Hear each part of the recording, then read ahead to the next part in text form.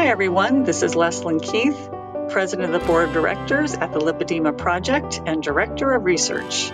Welcome to Living Well with Lipedema. Today I have an excerpt from an interview with Dr. Ken Sikaris from our Lipedema and Keto Worldwide Summit that was held in 2017. Dr. Sikaris is a pathologist from the University of Melbourne in Australia, and he has studied fat metabolism. In this excerpt, he talks about burning sugar versus fat for fuel, and he also talks about fat adaptation and why ketones are good for our body and reducing inflammation. When we're eating a high sugar diet, our muscles burn sugar. There's sugar coming in. What will the muscle burn? Well, burn sugar. That's what's coming in. We don't need to touch our fat stores. We'll keep those for the rainy day or the pregnancy. We'll just burn sugar. And so normally, most people in Western cultures are carb adapted. Their muscles are burning 80% or more of their fuel is sugar. When the sugar runs out, the muscles will switch from sugar metabolism to fat metabolism. And that's a term we call fat adaptation. And fat adaptation it varies. It may take 1 or 2 weeks for the body to fat adapt. And often people, when they cut carbs or sugar out of their diet, they feel terrible. And it's partly because their muscles are saying, where the hell's all the sugar? What do you expect me to run on? Nature's really telling the muscles, well, learn to burn fat. But, you feel very sluggish, in muscles and everything when you're switching from sugar to fat metabolism. But once you get through that period, the problem is not only this fat adaptation in energy metabolism, but also the craving that you have for sugar. And that was very hard for me to go through when I went onto the diet. I was a sugar addict, and I didn't realize it until I went through this. I was feeling terrible, and all my mind could think is, you need some biscuits. And it was like an addict, this phase of switching from sugar to fat metabolism. I remember once I'd had a big dinner of, steak and salad and a low carb but high protein, high fat diet. And at the end of it, I was still ravenous, and I was thinking to myself, a couple of Christmases ago, I think somebody gave us a packet of biscuits and they might be hidden in the top of the cupboard. And that's like madness.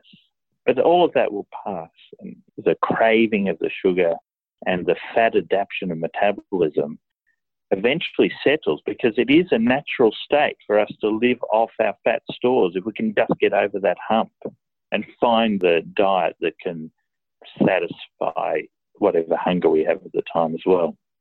But we don't overeat. One of the principles of, eating protein and fat is we tend to overeat carbs because there's a season that the fruit is being made. We need to eat as much of it as we can now. But that's not the way we approach protein and fat consumption. Like, there's a herd of cows out there, let's eat them all now. It doesn't work that way. We need to keep those animals alive and nurture the environment. I mean, the issue about ketogenic diet is that once the body fat adapts, there is one particular organ in the body which doesn't like burning fat, and that's the brain. Now, whilst people say the brain runs on sugar alone, that's not true. Normally, for a Western man who's eating sugar every day, the brain will say, well, give me sugar. That's the easiest thing for me to burn. But once you fat adapt, the fat is not only a direct energy source, but we can convert the fat to this smaller molecule, sugar-like molecule called ketone, beta-hydroxybutyrate acetoacetate. And that can become an energy source for all of those tissues that prefer glucose. Okay, there's not going to be any glucose coming in by the ton. Here's some ketone for you to burn. And so the brain can burn ketones. So ketones become not only a signal that you're fat adapted, but also that they themselves are an energy source. One of the most fascinating areas is that they are also a signal that the presence of beta hydroxybutyrate is a signal to the body to say you are in a famine state and living off your energy stores.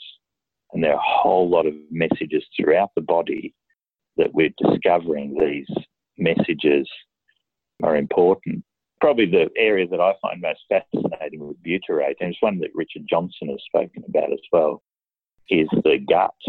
And butyrate in the gut, from a gut source or in the body, probably has all sorts of nurturing properties for the gut and the bacteria that live within the gut. So the ketogenic state is not just something about, well, you're burning fat.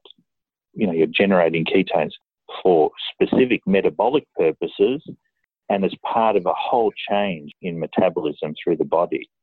So, yeah, the ketogenic state, which is a naturally healthy state to be in, one that evolution created for us to be in at times, is a lot more than just a curiosity.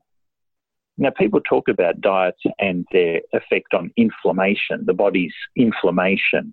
And to me, it was also always a strange idea.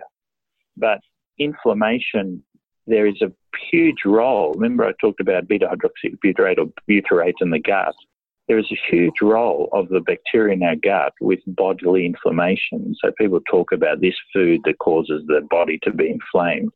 Now, this food affects the bacteria in your body, and the bacteria in the body do have signals into the body which affect inflammatory mediators.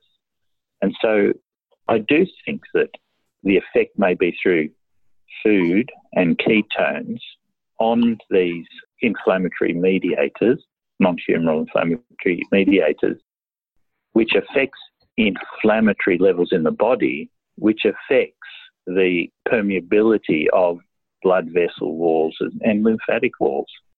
So I think that would be a fascinating area, and I hope it's one that you're looking at in this ketogenic role in lymphedema, because we're only really beginning to understand this famine time of the diet and the low vitamin Ds, and because we've sort of tried to cancel it out, now we're trying to bring it back. We understand how important it is. Thank you, Dr. Sikaris. Excellent information, and really enjoyed that interview with you. And thank you to you, all of our listeners. If you haven't already subscribed to our daily flash briefings of tips, tools, and research about lipedema, you can subscribe at Apple, Spotify, Amazon Alexa, or here at this website, lipedema-simplified.org/flash, where you'll find an archive of all of our flash briefings. Thanks for listening, and I hope you'll join us again next time for another Living Well with Lipedema flash briefing.